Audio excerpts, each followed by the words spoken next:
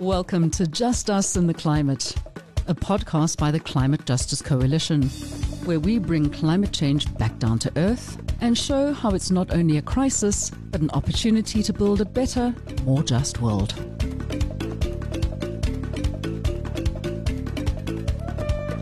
Hello, and welcome to another episode of the Just Us and the Climate podcast. My name is Jennifer Wells, please do call me Jen, and I work for Amnesty International South Africa as our campaigner. At Amnesty, we conduct research, we do advocacy and campaign on various human rights issues around the world. And here at home in South Africa, one of the topics we focus on is the climate. We believe the climate crisis is as much a human rights issue as it is an environmental one, as it affects so many of our rights, including the right to life, health, housing, dignity, and environment. Amnesty International South Africa is also part of the Climate Justice Coalition. Today's episode will be taking a deep dive into the impact climate change has on the right to water, which is a human right, and in particular the right to water and its impact on women. The right to water is enshrined in our constitution. However, we know that it's still not enjoyed by so many in this country. Is climate change impacting our water? What does it mean to be a water-scarce country? How is the right to water enjoyed differently by different genders? To answer these questions, I have with me today two wonderful women from the Centre for Environmental Rights and recent authors of a brilliant article published in the Daily Maverick titled "Protecting Water Means Protecting Women." To my left, I have Nabila, who is an attorney in the mining program at the Centre for Environmental Rights. And to my right, I have Tatenda, who's a candidate attorney at the Centre for Environmental Rights. Welcome, both of you, and thank you for coming on the podcast today. Thank you for having us, Jen. It's a pleasure. So I want to just introduce Nabila a little bit here. So I asked you to fill out a couple questions, and these are the responses I had. Nabila would describe herself as driven, but others, her friends and family, I'm assuming, would describe her as fierce or feisty. Her go-to karaoke song is "I Will Survive" by Gloria Gaynor. If she could have dinner with one person, dead or alive, it would be Mama Winnie Mandela. Tell me a little bit more about that. Why did you choose to have dinner with her? Well, it was quite a difficult question to answer because there's so many people that you'd want to have dinner with or an hour of their time. And I've always held a particular fascination with Mama Winnie Mandela and admired her for the struggles that she's been through in her life. During apartheid, her struggles as a woman, as a mother, as an activist, has been something that has inspired me, how she's overcome it. And also the way she was treated subsequently as a woman post-1994. It was as if the struggles that she had been through had been washed away in a way. And she wasn't given the recognition that I feel she deserves. She's an inspiration to so many women of what it is to mean when you say you strike a woman, you strike a rock. She is what a rock is, or was at least. So I'd love to hear more of her story, the past years before she passed on, and just, connect with her woman to woman. That's something that drew me to her. Oh, I think that's a fantastic answer, and I could definitely think that would be a brilliant dinner to have and conversation that would happen. So I'm moving on to Tatenda. Her go-to karaoke song, you're going to have to say it out loud. Call Me Maybe. Call Me Maybe. You would describe yourself as chilled, but others would describe you as focused. If you had one wish, it would be for the world to be a better place. One word to describe Greta Thunberg: courageous. I think that's a really great word. And when I asked you what inspired you to want to work in the environmental field, you said, "The fact that our lives are dependent on the environment, and yet we always treat the environment as an afterthought. is a really poignant sentence. And do you want to elaborate on that a little bit more? Yes, Jen. What inspired me is, as I was growing up, I was interested in human rights law, mainly because I'm from Zimbabwe and my parents were working in South Africa. So I used to, migrate from Zimbabwe to South Africa a lot of times. And, I did face some xenophobic attacks, and that got me into thinking, like, what is the law saying in South Africa about foreigners? Do we not have rights as well? Or they're just, particular to South Africans? So that generally got me into human rights law. But the more I got into it, the more I realized that actually there's this human right that we all have, but we all take for granted because we think other rights are more important. And that was the right to an environment. So I started thinking more about it, like, what does the environment do to us as humans? What does it give to us? And what is our duty as humans to the environment? And I actually realized that we get a lot from the environment, but we're not so mindful of it. So we start to neglect it. But then when we neglect it, it actually affects us as human beings because we are dependent on it as much as it also relies on us to protect it. So that's where that inspiration came from. Absolutely. And I think that's kind of what Amnesty's whole thinking and the connection that we've made between the environment and climate change and human rights is that there are no human rights on a dead planet. If we don't have a planet to look after, to live off, then we can't enjoy right to life, right to dignity, all of those rights that come with it. So huge intersection. Really interesting to know that that's what kind of brought you on this path. So I wanted to begin by just kind of starting from the beginning. So finding out if you could tell us a little bit more about the legal framework surrounding the right to water in South Africa. So the right to water starts from our Constitution, the Constitution of the Republic of South Africa, which is the underpinning document of all the constitutional rights that we hold. And in the Bill of Rights, which is the chapter that contains our fundamental rights that we are entitled to, the right to access to water can be found in two instances. It can be found in Section 27(1)(b), which is the right to access to basic water supply and basic water sanitation. And if you go then to Section 27(2) of the Constitution, the state is obliged to ensure the progressive realization of that right, which means that they have to take steps to make sure that the right to basic water supply and sanitation is realized. Then that right is then underpinned in Section 24 of the Constitution, which is the right to a healthy environment. And by that, we can interpret that to include, the right of access to clean water, to constant water supply, to the very basic thing that allows us to function day to day, which we've learned now from COVID-19. What has been the most basic way for you to be protecting yourself against COVID-19? Washing your hands. How can you do that if you don't have water? Absolutely. Yeah. I think that's been a huge realization. Do you want to talk more to what we've realized from COVID about this? Yeah, what we've realized is that a lot of people do not actually have the water that is required to wash their hands and, just basic sanitation services. So, for example, people in the rural areas, especially women, they already have a daily burden to go and fetch water for food, to drink, and for their crops. But then now with the COVID-19 pandemic, what has happened is that they're not only fetching water for that, they're fetching it for their hands as well.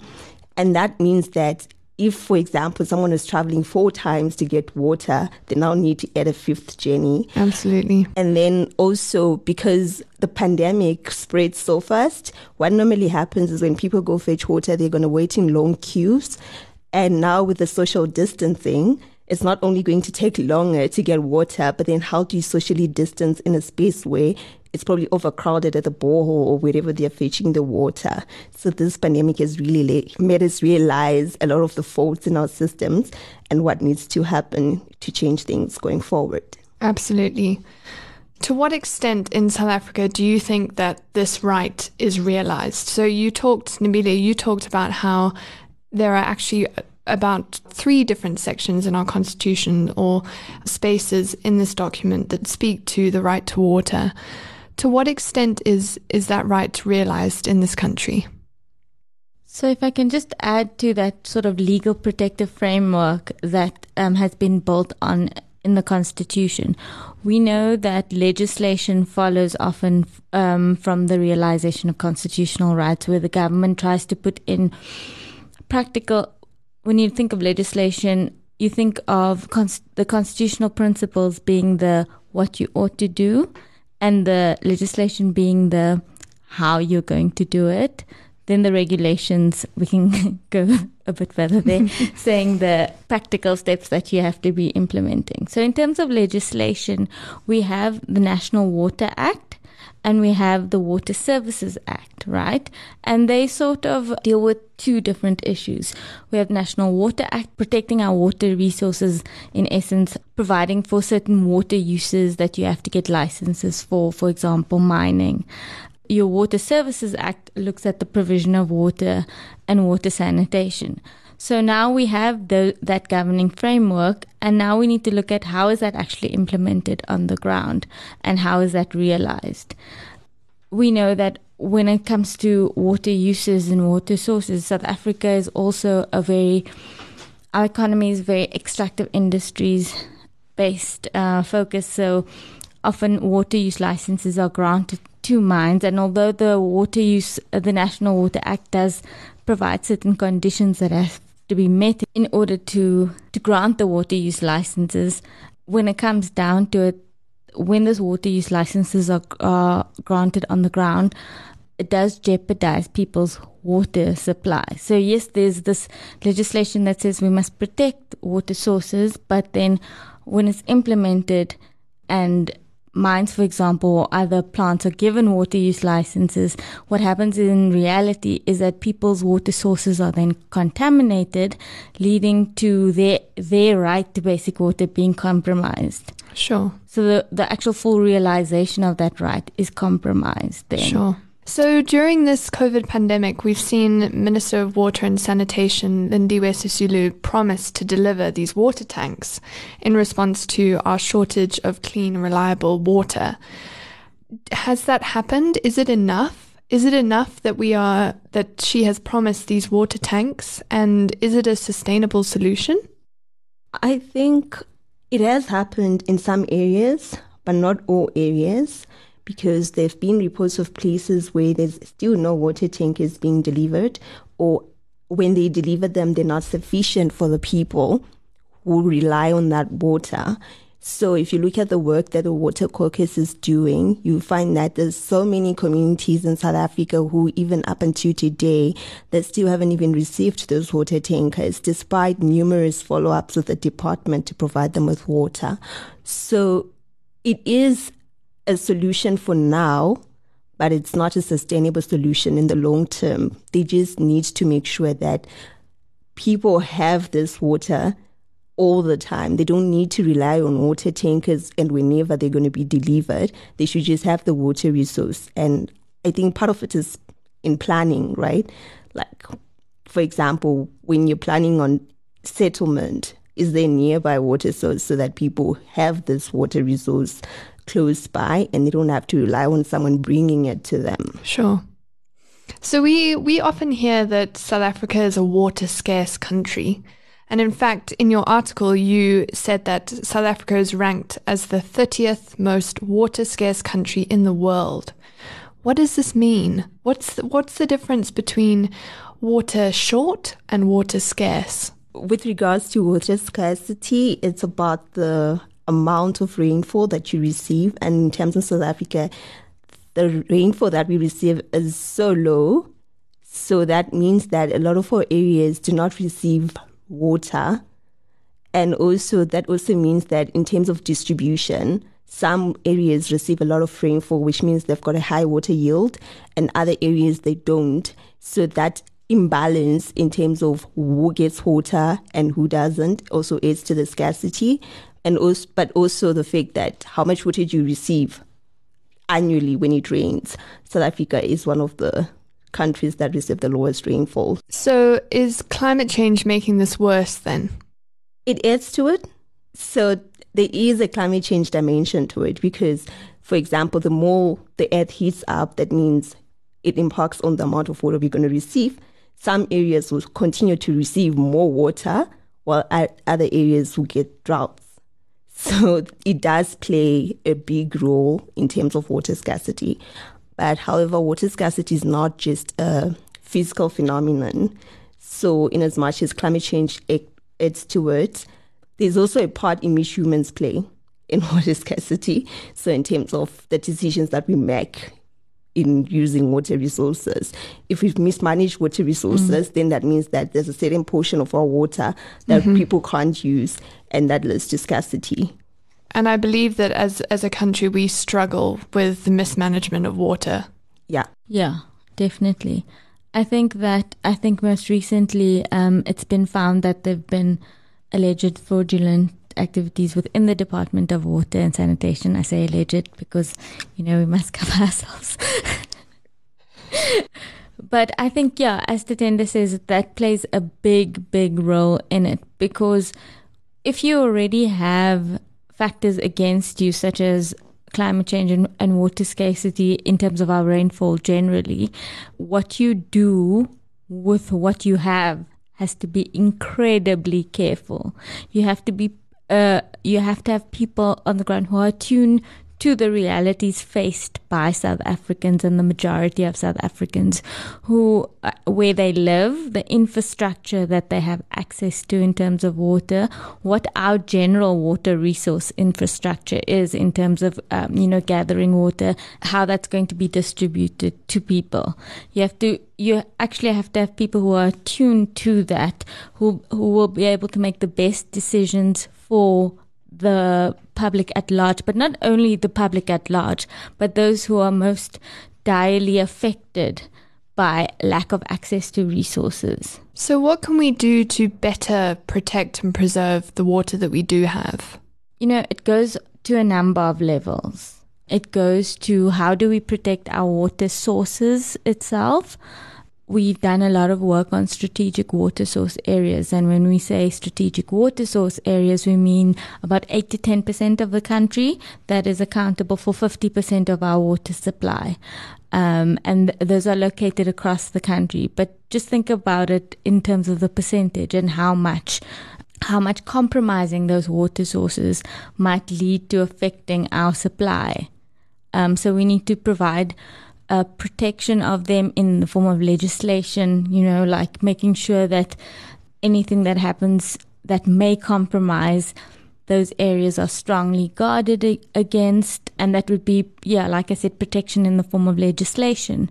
It would also be awareness around the need to protect our water sources and why this is important. So it's very difficult to conceptualize, what it will mean 30 or 40 years down the line for decisions that are made now, So I think trying to make that tangible to decision makers is an important factor, and whose responsibility that is, whether it's us as civil society or whether it's decision makers themselves who need to have that sort of foresight, is also something that needs to be considered.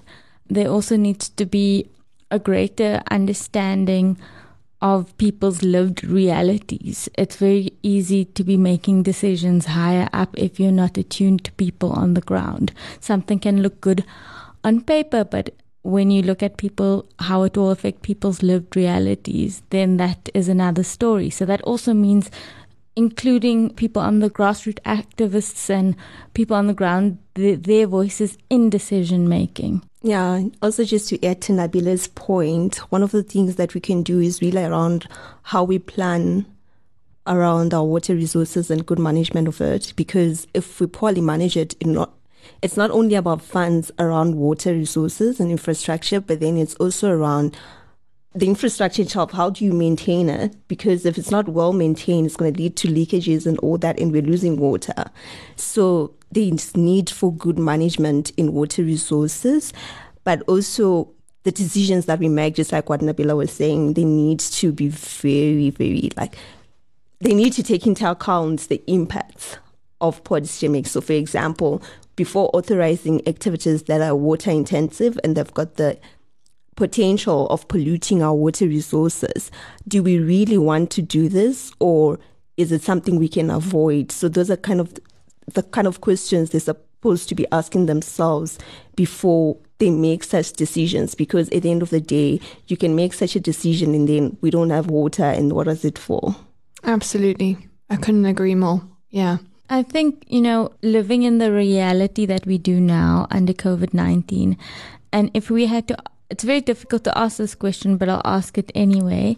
If we had better water infrastructure, better water provision, better protection of our sources, which might be a longer term solution, but those basic things of access to clean running water and access to sanitation, would we be in a different position than what we had now? If you could realistically say to people, wash your hands every day, wash your hands after every single activity, and people say, sure, I can do that because I have water when I turn on the tap at my home.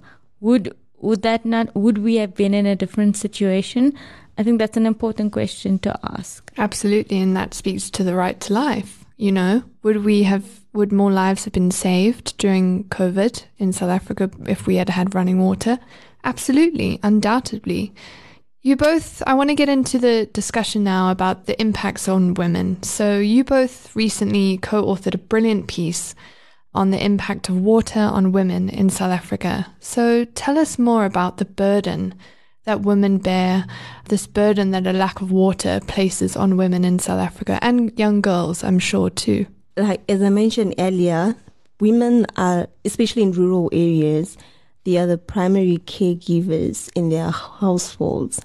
So that means that they do a lot of the chores required at home, and they also need to take care of everybody at home. So when it comes to water, you find that a lot of the women, they have to go and fetch water, and they do this. Some people have to wake up very early to get to the place where they get the water, because it's quite far from where they stay. And that places a burden on them, because just waking up early to walk 5 kilometers just to get water, and you're probably not going to be the first person to get there, depending on what the water source is actually. So if it's a borehole, you're not going to be the first person sometimes. So you're going to have to wait in a queue. So that means you might spend at least 8 hours of your day just trying to fetch water. And depending on what you're using to just go there to get the water, some people have to go on numerous trips. So some have to go 3-4 times in a day just to go and fetch water. And then for some people that live, say, where there are rivers where, normally in villages, rivers are used for so many things. They're not just for water for consumption by human beings. Also, livestock use that water. People go there to bath. They go there to do whatever in the river, swimming there. So that water on its own is not really in good condition because of all the activities that are taking place around it. So now when they collect this water after, I don't know how many hours they have taken, they go back home. They now need to make sure that this water is fit for them to drink. That's another process that takes up their time. So if you really want to think about the amount of time that they spend in collecting water and what else they have to do during the day, one of the impacts of this is you ask yourself a question: at what point do they have the time to develop themselves? At what point do these girls, if they're girls involved, at what point do they have to go to school? Are they missing classes? And how much of it are they missing? Because that impacts on their growth as well. And if it's elderly women, there are some impacts to their health, especially the elderly, the pregnant women that have to carry these heavy buckets on their head going back home. And that impacts on their health. So there are a lot of impacts. And even in the journey itself, some people pass through dangerous spaces and they can be sexually violated during that process. So all these things, it's something that women have to face every single time they have to go and collect water. And if you look at the research that Women does, it does establish all these impacts on women, with some women telling their stories that we have to go and collect water and we're being violated along the way. And girls telling their stories that I have to go collect water in the morning and then I have to rush back home to prepare for school. And sometimes they're late for school. And all these things, like some people are progressing, but you are not progressing because there's this one aspect in your life that you have to take care of before you even think about progression. So it is a heavy burden that everybody has to consider. Yeah, and if I can just come in on the one point that Tatenda made, which is that these insights that we've relied on come from the very important work that Women, an NGO working with women in areas affected by extractive industries. That insight comes around the stories that they tell about the hardships that they've been facing for years predating COVID-19, which has only been exacerbated by COVID-19. So you can imagine that if things were already dire, what the situation is like now. And these stories can be told by us because we know civil society listens to it. But these stories need to be heard by decision makers. And the important thing would be to provide platforms not only for civil society organizations such as the Center for Environmental Rights within the parliamentary processes, which we are quite robust in, but for grassroots activists to be able to make these submissions to Parliament. You know, you have to admire the work done by, for example, the South African Water Caucus and SAFC, writing numerous letters to Minister Lindiwe Mazibuko. And some of them have gone unanswered. In some instances, there's been a level of success where your letter will have been written and then water tankers will have been provided in a certain area. But in a number of areas there's been no success. So you can have these letters written, but how are we going to make sure that people's stories are told directly? Because that's the only way I think that there might be some level of accountability. So we actually, as Amnesty, started collecting, and we also worked with Women to get some testimonies. And then we recently put out a call to the public to submit your experiences of water or lack of water. And so we've been receiving videos sent in by people in very rural communities depicting their situation. And it's exactly what you guys are talking about women having to stand in long queues when they open their tap to get water out, nothing comes out, them having to ration their water. And absolutely, it's then what do we do with these stories? How do we make these collect these testimonies and get them really shown? And even if they are shown, you know, what's then going to become of that? Because as you said, Nabila, the government has delivered water tanks, but we know that many of the water tanks that have been delivered, they then run out of water and the water isn't refilled, or the water tank is delivered without a stand to stand on, so they then can't use the water tank. So yeah, we know that there are just story after story about this, and it is once again a tale of women and young girls. And you know, some of the stories and testimonies that we did collect were from men and young boys as well. But I think it's just, as I said, a tale of another one of these violations of human rights. So not being able to enjoy the right to safe, reliable and sufficient water, and it having a devastating impact on our women and our girls.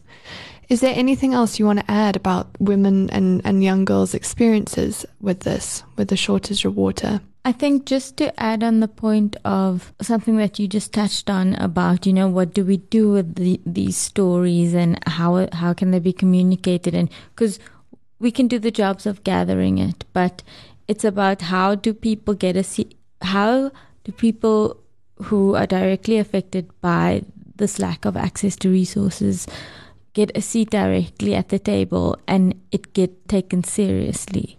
Because we know that the people who have a seat at the table don't face the lived realities that people on the ground do. And do you think there's an option to kind of tap into the gender stereotype area? Is there some education that we could do around shifting gender stereotypes, or is this too embedded in life, in normality, particularly in South African culture? Is it just something that unfortunately has to be accepted? I don't think it has to be accepted. I mean, yeah, the answer is no. It doesn't have to be accepted, but it is. But it is, yeah. It's about, it goes down to what we didn't touch on a lot is mining in water scarce areas, or mining where water sources are compromised, right? And it means that when the decision to mine is granted, or when negotiations are occurring beforehand, again, who is consulted with in communities, right? It means that there needs to be a shift in who is consulted with. And I think of this, having watched a very great documentary recently that was done by women, touching on various on women's struggles in extractive heavy communities in Uganda, in DRC, and in South Africa. And the common thread that runs through their stories is the fact that they were not consulted within their communities, right? So, I mean, you don't want to speak for people on their behalf, and it depends on communities who wants, how they wish for it to be run. But it means a level of those voices being heard, because that seems to be the common thread of why people are in the positions that they currently are, in that they were never given the chance to speak and to be taken seriously. Absolutely. I mean, you've both provided fantastic kind of ways of working through this and solutions to this problem. And I know that you mentioned in your article that South Africa has some long-term solutions planned. Can you mention a few of these, and are they enough? So some of the long-term solutions that we mentioned in our article came from a study that was done by the Trade and Industrial Policy Strategy. It was a policy brief that they recently published. And it was mostly recommendations to South Africa. But some of the recommendations that they made is some of the stuff that the Department of Water and Sanitation itself has accepted and is working towards in its National Water Master Plan in terms of the goals that they have to achieve by 2030. So one of the things that they mentioned as a solution was to invest more in ecological infrastructure in South Africa. So ecological infrastructure is basically services that we get from natural resources and protecting them and ensuring that they're still in their pristine state, because that's what we'll survive on. So one of the solutions is to ensure that that is on the table and everybody is working towards that. And then the other one goes to revamping South Africa's water reticulation network. So this goes back to pipes that we use in the transferring of water, making sure that they are up to date, everything is well maintained, there are no leakages, because like I mentioned earlier, through leakages, a lot of the water is lost. And the Department of Water and Sanitation itself has acknowledged that every year they lose at least 1,660 million cubic meters of water. Yeah, I saw that recently. I did see that and I was shocked. It's crazy. It's a lot. But if they fix it, they make sure that they have up-to-date infrastructure, it's also well maintained, then that means that they're able to preserve a lot of the water and it's able to reach the people who need it. So those are some of the solutions. And I know that, I think it was this year, maybe last year, but I believe it's this year, the government released the National Water and Sanitation Master Plan. What do you think about that document? It's a fascinating document. I think it's very aspirational. Yeah. And I think that I'm an optimist. Let me say this. Tatinda knows that, and she's laughing because I am an optimist. Because I think that there are goals. The steps are there. Yeah. The steps are outlined there. They are. government knows what needs to be done.